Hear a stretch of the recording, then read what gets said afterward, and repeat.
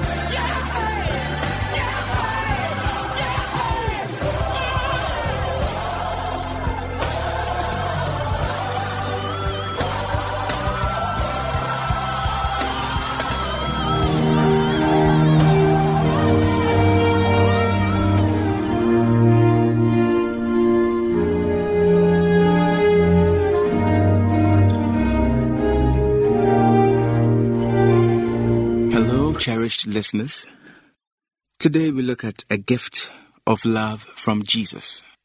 And we trace our reading from the book of Mark, chapter 2, and the verse 27 to 28. The Sabbath was made for man, and not man for the Sabbath. Therefore the Son of Man is also Lord of the Sabbath. Through Jesus all things were created.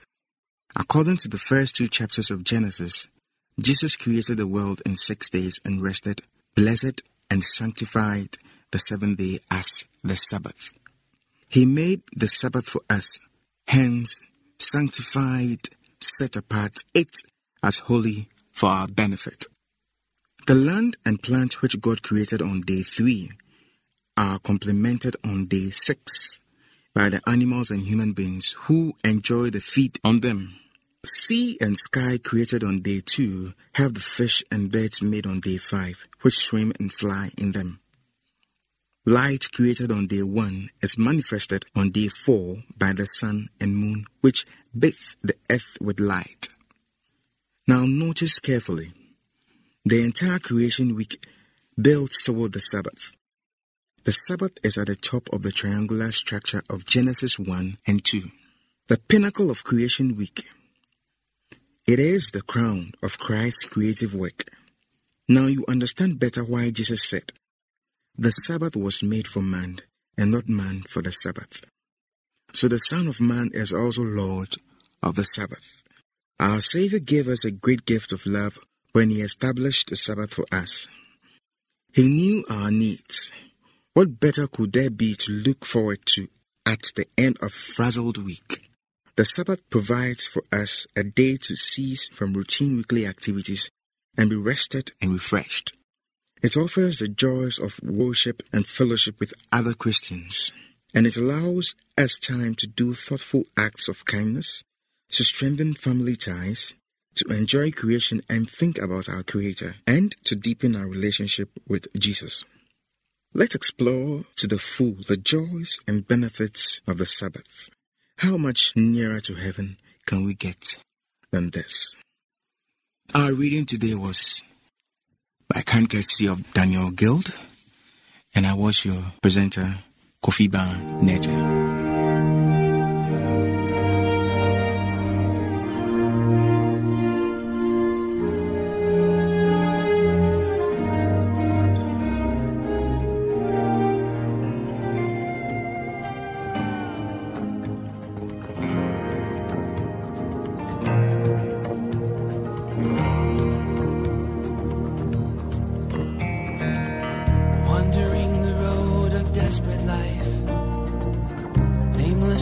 Beneath the barren sky, leave it to me, I'll lead you home. Hello listener, welcome to your favorite youth program, Youth Corner.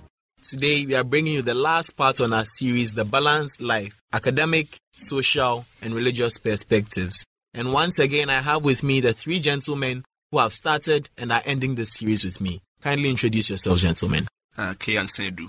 Ben Justice Brevinti. Good morning, Kruma. Gentlemen, you are welcome. Thank you. Thank you very much. So, we have seen the 3 various pillars, the 3 pillars of a student's life, the academic, social, and religious aspects. And we have come to a conclusion that they are all very important in the life of a student and that they need to be balanced. But the big question we want to address today is, how are we going to do so? Do you have any personal influences that might benefit the life of the listener? Let's start with Mr. Nsedu.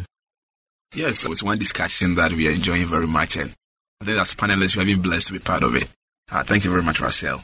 We're looking at how do we actually do it, Thank God that for this an exception to most of the programs I've been on, you're actually looking at how, having a talk show.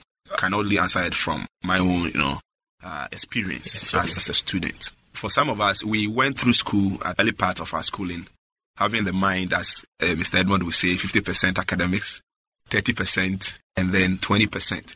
And so all we did was get glued to your books, forget about all other aspects, and then you pass and then you become a great person. We went through that kind of system. Yes, we did try a little bit. But when I grew up, it came to the university setting. I started reading and got to know that indeed being religious will not take away anything from your academics, but rather will enhance it.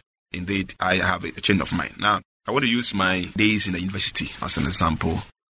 One thing that people can tell you, those who know me can tell you, is since I entered the university, people think I had started this a long time ago. I started being outspoken first time when I entered the university walls. I even started mingling with people when I entered the university walls. I had not done that previously or prior to that. I got interested in sports in the senior secondary school level. I would not do that because for me, spending every penny or a bit of your time playing or going to church will take away something from your academics and that you feel. But when I came and started doing that, in fact, I started seeing tremendous results. In other words, my whole life became whole. I could talk to people. I could relate to people that previously I could not even approach. I could approach them. I realized that my grades were actually shooting up. And sometimes I realized, was this a fluke or a 9-day wonder? But it keeps on doing that. Well, people will tell you that, as one said, you will never even see him learning. You either see him in church, in the cafeteria, which I think is very good for socialization, at the cafeteria, or in the school field. These are the three, if you wanted to see me, these were the three things you will see consistently. Either at the church, I'm not prescribing that you should always be in the church, as maybe Bibrinti will prescribe. But I'm talking about, I was in the church, people knew me to be in the field and that. But you see, at the end of the day, the results will come, and they will come up and say, how do you do it? We never see you studying. But point is, once you are in tune with God, He even teaches you how to actually go about your studies. So that when somebody is spending 3 hours on a subject, He makes it 30 minutes for you. And for me, it's a practical experience. Bibrinti, did you have any girlfriend? Did you have any particular religious activities other than your academics? And how did you combine them? What is your story? You may go without one. Out very well. Okay. Listeners may think I'm an anti-so or something, but I want to tell them I really enjoy every aspect of the three things we are talking about. But then you should be able to understand yourself. Knowing yourself is something very, very important. That is true. I don't spend much time learning because I believe in doing the religious aspect, which will grant me the opportunity to understand the others. I was part of the school's debating club. I was part of the sports team. I was part of everything on campus. But aside all this, my motto was, or philosophy for that matter, I should be able to impact on somebody in whatever I do. And that really helped me to be able to make it academically. So religion is still more important, and that will help you just quest through the rest powerfully. Edmund? As I still stand on my academics, you have to pay more attention to academics. I socialize a lot. I socialize a lot with friends. I have a lot of friends anywhere I pass. Eddie. When I was in school, they used to call me Zoom. See, Zoom. I got to know a lot of people. I learn a lot from friends. Even though I socialize a lot, I also have God in mind. As I was saying, religion is about knowing yourself and knowing God, establishing a good relationship between you and God. If you have a good relationship between you and God, it doesn't mean going to church. Even as you are going, you can be walking and be praying. Anytime you wake up, God, thank you for giving me such a day. Open doors for me. You are religious. So most of the time, I spend my time with friends and when I go to church and academics. I'm always on campus. I'm always at the library. Always having group discussion. Always listening to what my lecturer is saying. So I like sitting in front just to make sure I make good grades. That's my motive, being a student. Academics. You can get Russell that he was praying every day. The guy was eventually working and praying. I think he was actually praying more than studying. And so he still buttressed our point. Indeed, he was taking religion more. What I was saying is, understanding God is because my man Eddie never sit in front before. That's a discussion for another day. Thank you so much. Thank you so much, panelists. I think the conclusion can be drawn that all three elements are very important, but we must be able to incorporate the three such that your religious life will show in both your academics and your social life. That's right. So as individuals, let us try to look within ourselves, and know how much time to allocate to each of these sectors or aspects of our lives such that we'll excel. Thank you so much, listeners, for staying tuned and listening to this wonderful, insightful episode. And we promise to bring you even more enticing episodes in our coming sessions. I've had with me for this discussion Mr. Ansedu, Bibrinti Ben Justice, and Edmund Nkrumah. Gentlemen, thank you for coming. You're welcome. I have been your host, Russell Mensah, and this show was produced by Kofi Holman. Thank you for listening.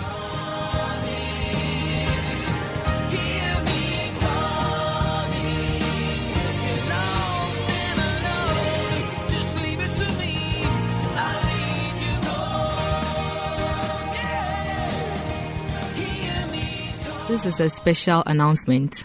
Starting from the 26th of March 2017 to the 28th of October 2017, our new frequency for our summer broadcast would be 11880 kHz. Thank you.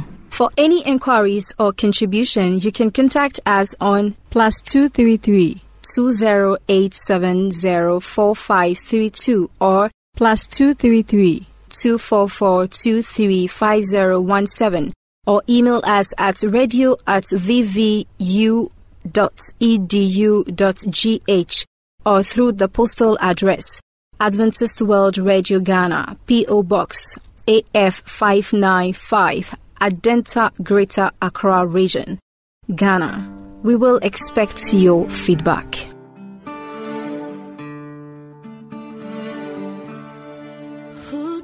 The sun, where to stand in the morning, and who told the ocean you can only come this far,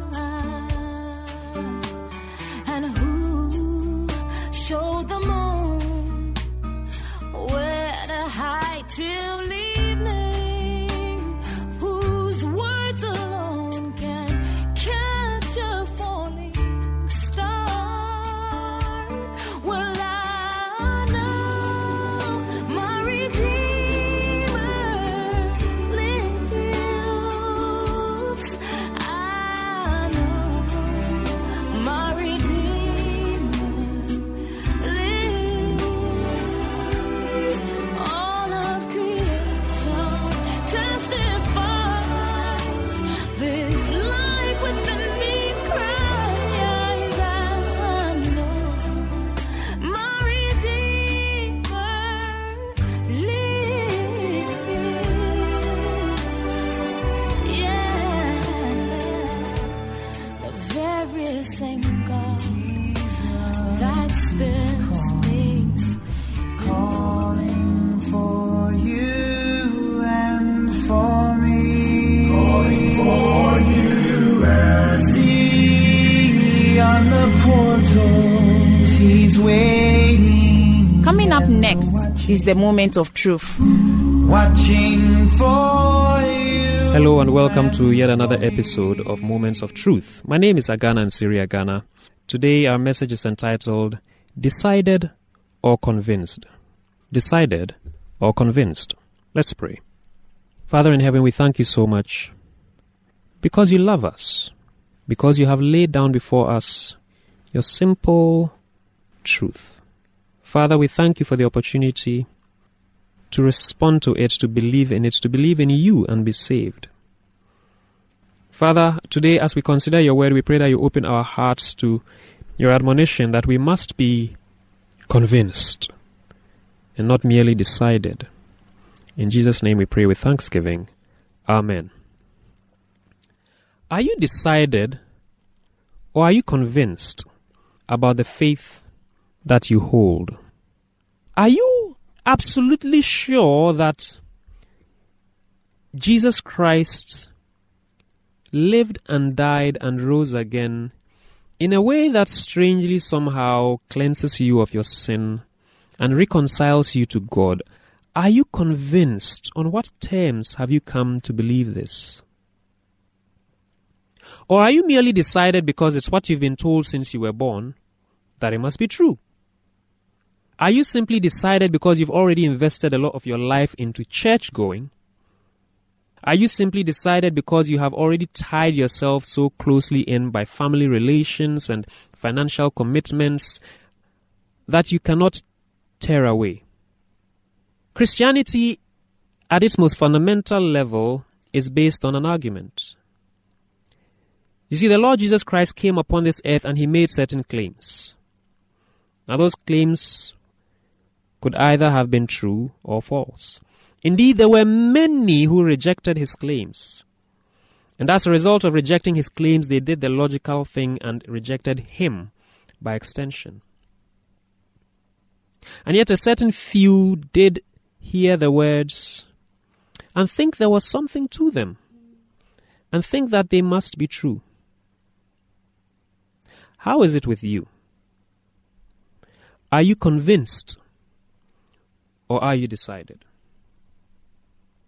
You see, when someone comes and tells you a story about something that's just happened in town, well, you might well accept that it has indeed happened if you have no reason to doubt the person.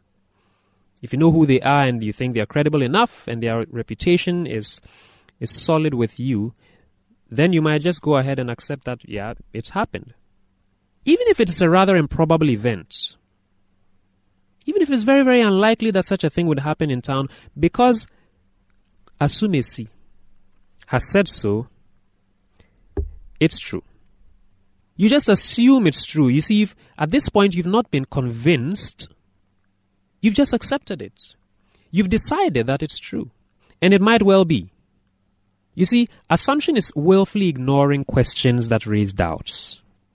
But consider if you were to see on the news that evening a report on that event as it happened.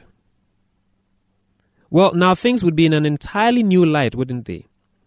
Now you'd not only have, decided that it was true, but now you'd also be convinced. Now evidence has been given. Now the claim has been supported. Now you are convinced. Conviction entails evidence. Evidence that dispels doubt. It's not merely assuming that something is true. So you see, the context in which Christ's hearers in the first century heard his words and they were expected to believe or reject it is a context in which there were many competing claims. The Pharisees said it was this way. The Sadducees said it was this other way. And the scribes said, no, if you really look closely and critically at the text, it's that other way. And here appears Christ on the scene to say, blessed are the poor in spirit. Ellen White tells us that his words fell on their ears as something strange and new. Some believed it, but many did not. You see, seeing what the rabbi said about the suffering servant in Isaiah 53, you'd come to question a lot about your own understanding of the text. Seeing what the Pharisees had to say about Daniel's prophecies, you'd have a lot to question about your own interpretation of them. Seeing all these other alternative worldviews puts the words of Christ in their true light as a proposition that can either be true or false. Today we tend to look at the message of Christianity isolated from everything else. It is given to us pure and simple as the milk of our infancy and the bones of our adulthood. We do not question it. We do not investigate it. We do not interrogate it. We just accept that it is true. And on one level, this is good because we do need the blind faith of a child. But you see, at the same time, we must seek the evidences of our faith because faith indeed is the evidence of things unseen. You see, those who followed Christ in the beginning did not merely decide to do so mindlessly. No, they were convinced by the propositions of his teachings. I am by no means asking you to go and furnish yourself with all the arguments of all the different schools of religion and faith, no. But what I am saying is that if you call yourself a believer, you need to be sure that you are not simply decided, but that you are convinced. Study the word like you have never studied it before. Study it out for yourself, disconnected from the voice of the pastor who preaches it from the pulpit. Study it in pleading with the Holy Spirit, who will open it up to you and convince you of its truth. This is what the scripture means when we are told that the Holy Spirit will lead us into all truth. Jesus Christ pleads in John 14:11, believe me when I say that I am in the Father and the Father is in me, or at least believe on the evidence of the works themselves. Be convinced because it is true. Don't merely decide because it is convenient. Let us pray. Dear Lord Jesus, we thank you so much for your love and for your mercy. We thank you so much, O God, that we have a faith that is reasonable. We have a faith that is sound. We thank you so much that we have a faith that illustrates both the power and the wisdom of God, as your word tells us in 1 Corinthians chapter 1, verse 26. We pray, O God, that, Father, you will convince us of truth. Do not merely leave us decided, but, Father, strengthen our faith with the assurance that your word is true. And if this is so, God, please let us humble ourselves to the study and contemplation of your holy word. We pray in Christ Jesus' name. Amen.